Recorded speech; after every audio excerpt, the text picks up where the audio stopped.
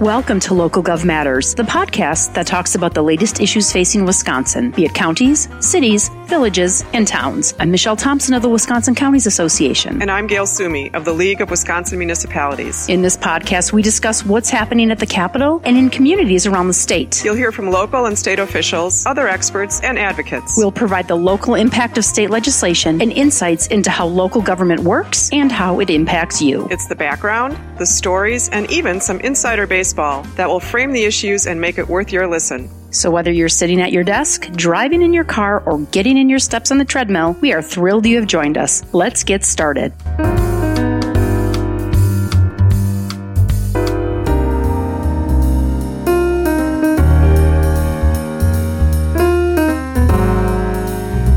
Welcome to Local Gov Matters. I'm Gail Sumi of the League of Wisconsin Municipalities. And I'm Michelle Thompson of the Wisconsin Counties Association.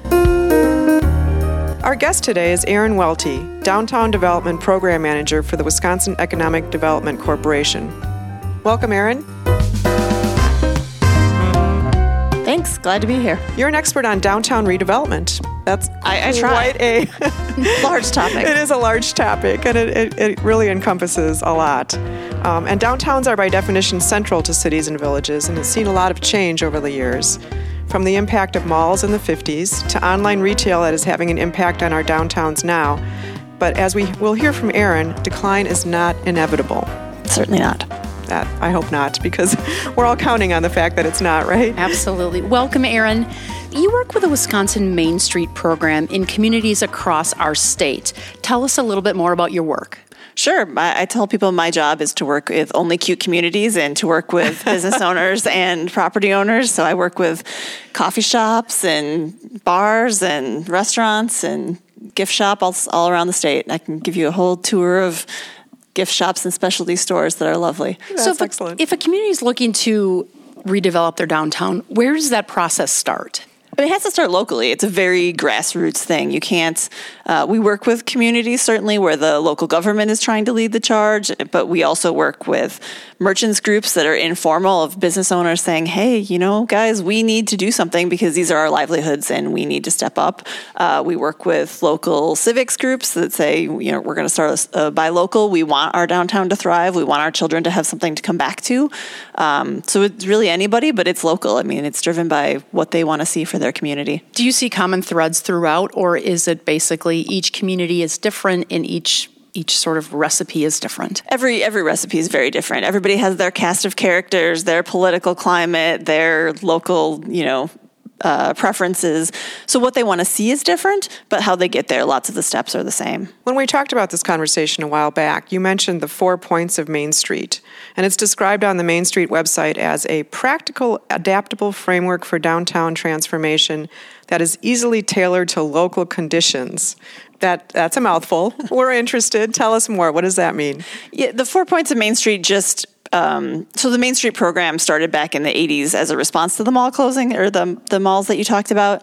And so it's really a look at the holistic practice. So there's communities certainly that will say, well, if we just develop a convention center in downtown, then everyone will come and things will be beautiful. Or what like magic. It's magic. Or if we just, we'll make all the buildings look good. We'll paint them all and give them new awnings and then everything will be lovely. People will come. But if you're not, also supporting your small businesses, if you're not supporting the properties and the rehabilitation, if you're not programming, you have to be doing all of the things because it's not a one trick pony. I mean, downtowns are very complicated, economies are very complicated, and downtown development is really, you're building a little economy, and so you have to do all of the things.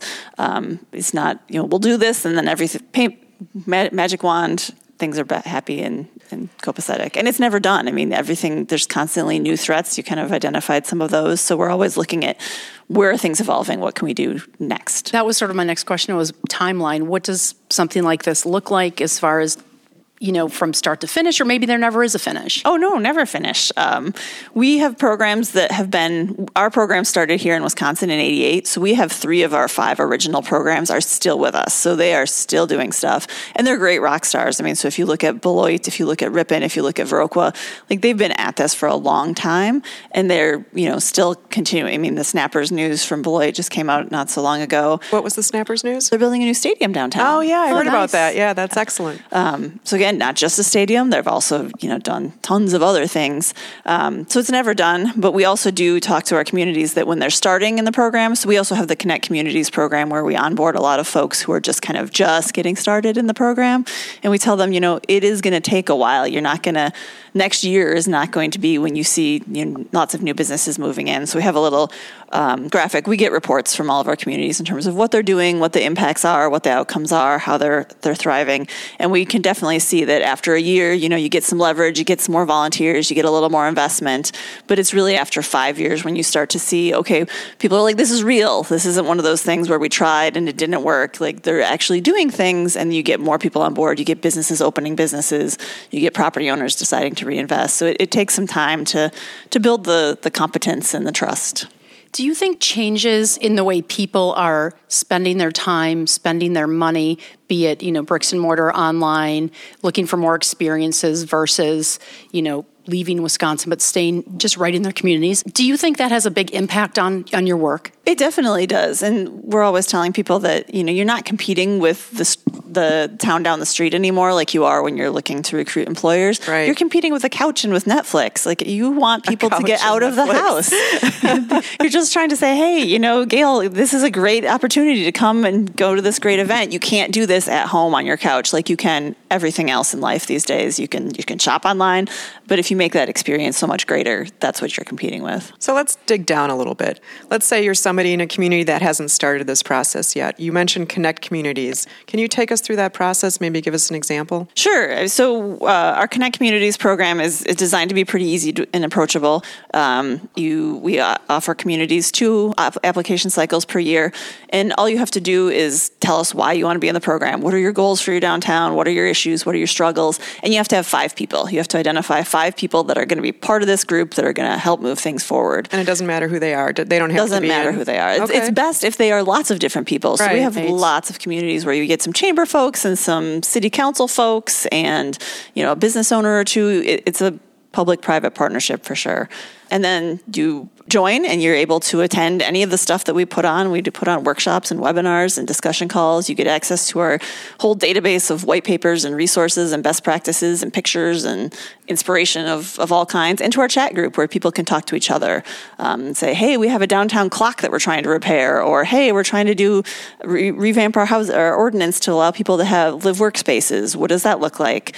And just network, because there's no problem that someone else is having that someone else has not already done at some point in the past. Do you find that there's sometimes one big ticket item that can turn the whole project, like a clock tower or an event? I know in Racine, my mother-in-law lives in Racine, and they do a First Friday event where in the evenings there's music and it all brings it together. Is there like that one thing, or is it a whole lot of things?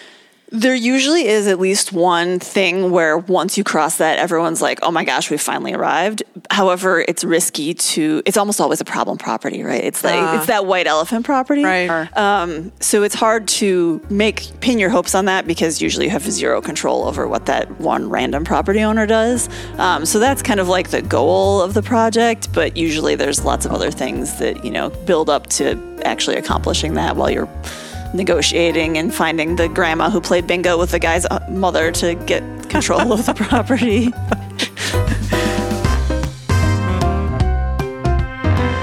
What kinds of things have you seen make a difference that are really transformational for communities? And we're not looking for a list of, if you do this, like we talked about earlier, the magic wand, but what are some things that like Viroqua has done or Ripon has done? It's a little bit, when you're getting started, it's most important to do something that's visible. So people have to see that something is happening, because negotiating with property owners or working to support your local businesses is really important, but no one really sees that that's happening. So behind the scenes, that's where we get a lot of things like pop-up shops or like mural programs or things where you can see that something has happened and that somebody is doing something. And it's even better if you can get people involved. So if you have a mural program where people involved, or, a street banner contest where kids are entering drawings, you're getting the community involved, and they can see that what they did is now visible in their downtown and that they have the ability to influence it. Empowering people is important. Cool. It is amazing how one particular project can really, I know I live near Monona on the east side of Madison here, and they did a pop-up thing for one day last summer, and it is street artists, and the sides of buildings it's spectacular. And every time you drive through there, you're reminded of sort of this engagement feeling that a lot of people were involved to make the community brighter. Right. It takes a lot of work, obviously, to do all this. And it sounds like it really needs to be community engagement and volunteers. Tell us more about that process. Yeah, and that's it's sometimes the hardest part, especially when we have initiatives that are led by governments, because they don't always have a mechanism to make that happen, to get communities involved. They have, formal committees and you have to be appointed. It seems too formal almost. It's very much too formal. Right. So there are a few examples of places where they've said, okay, we want to empower people. So La Crosse is doing a really good job of kind of fostering neighborhood organizations in places where there haven't been them. So they're forming a downtown neighborhood organization, and they also have a policy where a certain amount of funds every year can get applied for by these organizations, because they want these groups to be thinking of what are our priorities. So that's one. City funds are available to the associations? Yep, there's a certain amount of dollars that they say, okay, neighborhood organizations, you put in your ideas and we'll give a certain amount of money out for what you want to do in your own neighborhood. So it's downtown or it's your local neighborhood. So Erin, you had talked about public-private partnerships. I think that is just a fascinating topic always, because it brings together sometimes different groups, things, but with the common goal of making an area better. Can you talk about just how does that work with the people that you're involved with? I'm guessing it's the foundation of every successful project, obviously, but just talk a little bit more about that. Sure. I mean, kind of the nuts and bolts where we see it in almost every community is facade programs. Everybody wants their downtown buildings to be preserved. They're really usually one of the highest tax base areas for a community, so it is a good investment. But you have all these properties that have maybe had deferred maintenance for 30 years or 100 years. And so when you look at the cost to get those up and have the stores in that we really want, you have your average business that starts with $5,000. They can't afford to also fix the awning and the sign and the windows. I mean, that's just not within what they're looking for. So we did a study a couple of years ago of facade improvement programs and what the impact they had on the businesses. And we found that it was tremendous, that any business who spent any amount of money in a strategic way on that outside of their business had both increased sales and increased customers. But 2/3 of the projects that we profiled were done in conjunction with a local revolving loan or grant program, that it took that public source of funds, low-cost funds, to catalyze the bigger project, that they couldn't have done it on their own. I was just talking to Gail before we started recording here that the place I got married in Fond du Lac, the Retlaw Hotel, is, back in the day was this gorgeous place. It's this tremendous history, and to see it now revitalized and open up, it's absolutely stunning, and is, I think, going back to my hometown of Fond du Lac and seeing the impact on that downtown is amazing. We were having our awards there in April. Oh, nice. Excellent. Beautiful, yeah. So we're going to take a break here, and when we come back, we're going to continue our discussion with Erin about downtown redevelopment, what it takes to be successful.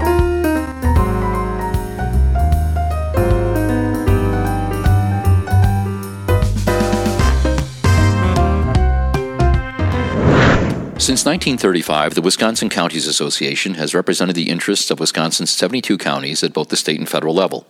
Counties keep our roads safe, protect our citizens, maintain our parks, and perform countless other functions that make Wisconsin such a great place to live and work. As state and local governments evolve to meet the changing and diverse needs of our citizens, counties will continue to play a prominent role. Learn more at wicounties.org.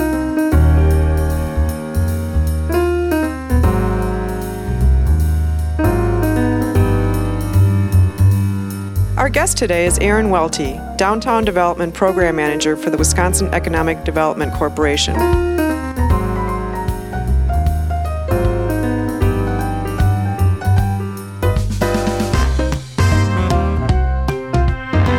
So one of the trends that I think people are focused on right now, it's not a magic wand, but it is a trend, are pop-up shops. How does that work? Sure. They are very trendy. We've had a lot of communities use them, partly because they are, like we talked about, really visible. People see them. They also harness that fear of missing out, that if you don't come while they're open, they go away. Finite time. Right? Yes. So that's very exciting. But they work, too. We've had a lot of communities. So I think Viroqua has been doing pop-up shops. I think they're in their 4th year now. And they have a really great success record of, I think 75% have gone on to either open a shop or collaborate with another business owner to have a permanent retail storefront. So generally how it works is you find some empty spaces. Most places have them if they have a downtown. Sometimes you get a little allocation of money to fix the carpet or, remove the shag carpet or the paneling or something like that. Sometimes they turn artists loose in them to do something similar at a low cost. So the property owner wins because there's some improvements. Also, you get people in the door so they see that the space is not just that empty space that used to be the Foot Locker or whatever. Right. And then you do applications for entrepreneurs. Maybe they're currently home-based businesses. Maybe they're selling at craft sales. Maybe they're farmers market vendors. And they've always wanted to try having a permanent storefront because that's really, lots of retailers, that's their dream, right, is to have a storefront, a shop.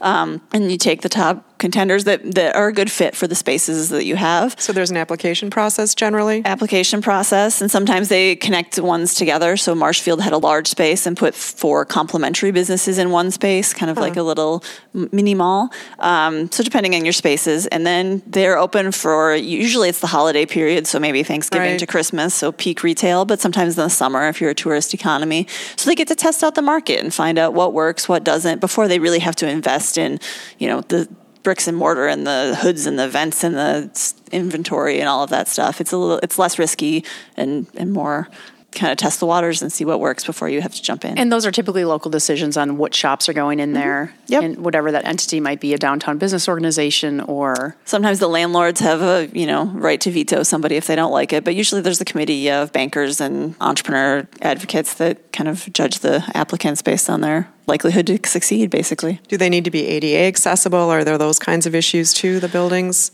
Well, you're looking at existing storefronts. So ADA, well, there's certainly goals for every property. You're really not dealing with it unless you're making significant improvements, because that's when you have to. So these are mostly empty spaces that you're just kind of temporarily occupying. And there are even some communities that have created special zoning codes that are for temporary uses. So Racine is one that we talked about earlier. They definitely have a temporary occupancy, so you don't have to make all of the improvements that might be necessary to bring it up to code if you're only going to be there for a short time. And that helps new businesses too, because they can come in and not have to spend $10,000 before they find out if it's really going to work. It's really expensive. Nora Ruffen-Schmidt, I think her last name. Schmidt, Rowan Schmidt, thank you. In Viroqua, with the downtown organization in Viroqua, did an article for our magazine a while back on pop-up shops. And I know she's also consulting. I think Sheboygan was successful in part because of some of the advice that she gave them. Yeah, she has, like I said, they were one of the early adopters. Sheboygan was actually very successful too. One of their tea shops that opened as their pop-up actually got a Kiva matching loan through us, and so they're going to become permanent with that. Wow. So. What kinds of other funding is available for that kind of activity, or just in general? So LISC in Milwaukee is providing some funds, and they're partnering with the city in that community. So the city is providing funds to property owners of really long-term vacant properties that are problems, and LISC is providing some funds to the entrepreneurs. So together they can get some of these properties ready for occupancy. If the pop-up doesn't take the space, then it's everybody's farther ahead. Is that an acronym, LISC? Local Initiative Support Corporation, I believe it is. LISC is what we love a good acronym here at Local Gov Matters. Yes, there are so many. So there's not a lot of funding, though. I mean, that's partly why this is such a great program, because it is non-funding, but it really can move the needle for those entrepreneurs. So, Erin, you had mentioned fighting the couch, fighting Netflix, online shopping. How have behaviors changed? How communities are thriving and growing, and how you're doing your job? We're seeing a lot more investment in public spaces and public amenities. You want people to get more people. People are social creatures. So if you have, you get your patio cafes and your parklets and plazas like what Marshfield did with the Wenzel Family Plaza. Gathering spaces are, kind of important for bringing both businesses in, or even what you have in Madison, where you have business operations taking place in the parks now to sell beer, to sell coffee, or like Racine has the pop-up ice skating rink. So just things to bring people and gather them together and make it visible. Because when you see other people hanging out and having fun, then you're much more likely to do the same and think that this is something that we do here. The events are also big, obviously, the festivals, et cetera. Events have always been big. Everybody's got their signature festival, but more things like the First Friday concert series, ongoing things where you can count on that if I go out on Thursday, there's other people there having fun that I can join in. Even small communities are able to do that. It's really pretty amazing, especially given the capacity of that community, the volunteers and the engagement. Yeah, I mean, it's something that anybody can do. If you're a business owner and you have a yoga class, so De Pere has yoga in the park on Fridays led by a local yoga instructor. They have 500 people that show up to all do yoga. And it dovetails with their farmers markets, so you can have dinner afterwards. Things can really grow and catalyze just from one person to saying, hey, we want to, be out there doing this. That seems like something I would do with my girlfriends, and then we'd go have wine afterwards. Right. I'm certain there's a lot of that happening.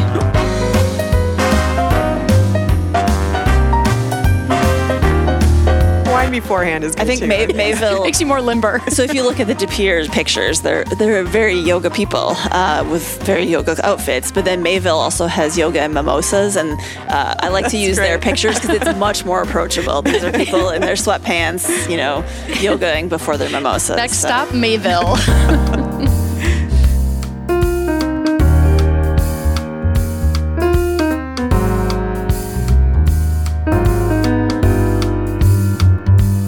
We've talked a little bit about how government can make a difference. There's county economic development staff, there's city and village staff. What can they do to make a difference? On the local level, I mean, we don't have a ton of counties that are really involved. I mean, other than being generally supportive. Obviously, if your county offices are downtown, they're able to have events and support things. But at the local level, just making it possible. So making yourself a community of yes, and finding a way to say yes if instead of no, we tried that, or no, we can't do that, or no, that's against whatever code. The people who are willing to say, okay, how do we make this happen? Because this is something that we see as a benefit is really the ultimate key if you can be that community. Are you finding that that's more and more true across the state? In some places, yes, and in other places, it's a much tougher sell. It's funny. So we talked about parklets, and I would say that we have 50% of our communities where the city is like, this is an amazing thing, and we want more of it because we see that it helps the business, it helps our social dynamic, it helps, everything.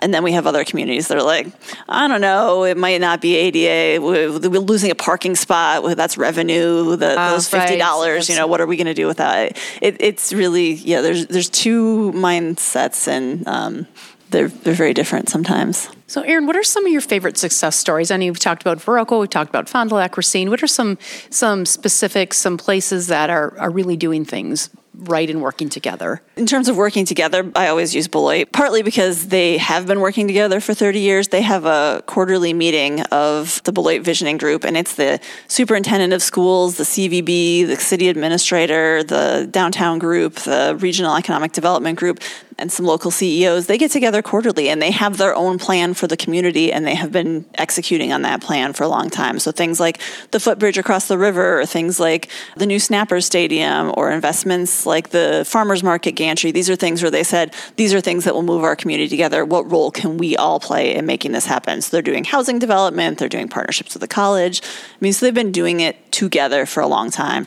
Also, Beloit, they're like, really, Beloit? It's amazing. If you go downtown, great town. They have some amazing things. They have the community-supported hotel. So this group said, we need a hotel in downtown. No hotel developers were going to come to Beloit at that time. So they sold condominium units to the college, to private investors, and that was how they financed the hotel. And 10 years later, they bought all the units out, and now it just runs as a regular hotel. But they were said that this is what we need. This is what we see as the community's future. This is how we can make it happen ourselves if no one else is going to come in and do that.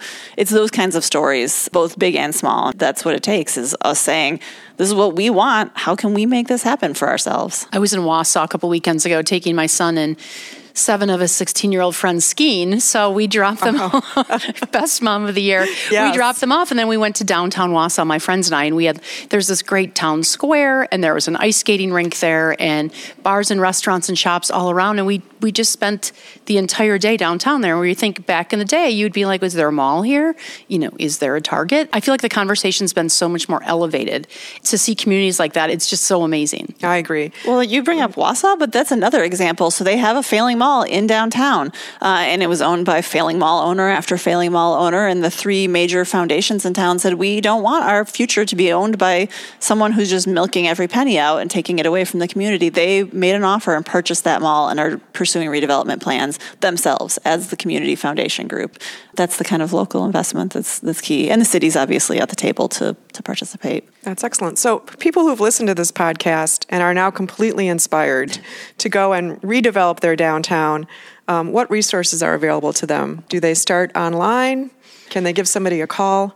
Oh, certainly they can give somebody a call. I mean, we have 74 Connect communities and 34 main streets, and they're all around the state. I mean, we have communities from 700 people up to neighborhoods in Milwaukee. So there's somebody who's a corollary to your community for sure. And you can go to the WEDC website and either look up Main Street or Connect communities, and we have a list of all the contacts for each one of those. So if you see somebody that inspires you, that you've always wanted to wonder how that community did it or how you could get like that, there's contacts out there, and then they're welcome to contact us. We have regional staff and everywhere in the state that can also put them in touch with programs that might help get them started, whether it's Connect Communities or the University of Wisconsin Extension First Impressions program that might give you a place where to start, or the placemaking team out of UW Stout. There's a lot of kind of things you can try to just kind of get the ball rolling and jumpstart activities. So how can government make a difference? I mean, they can support all of these things, and lots of the stuff that comes out of those programs will result in a downtown plan. Obviously, if you're looking for funding, most of the things require that it's in a plan, that you're not just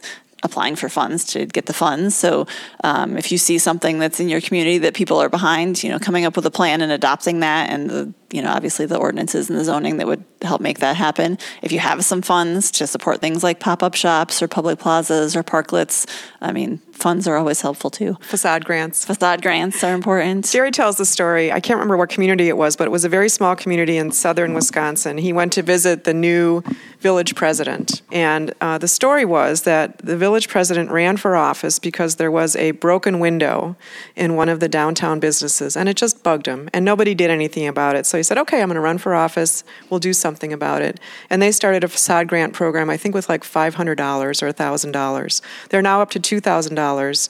And they used to have, I think, 1 or 2 occupied store fronts in their downtown, and now all but 1 or 2 are occupied. Mm-hmm. So it's just made a big difference. It does. And leading by example matters too. So right. I do meet with a lot of those council people that have, these buildings look terrible. Right. And then like, well, here's a building that the village owns or the city owns.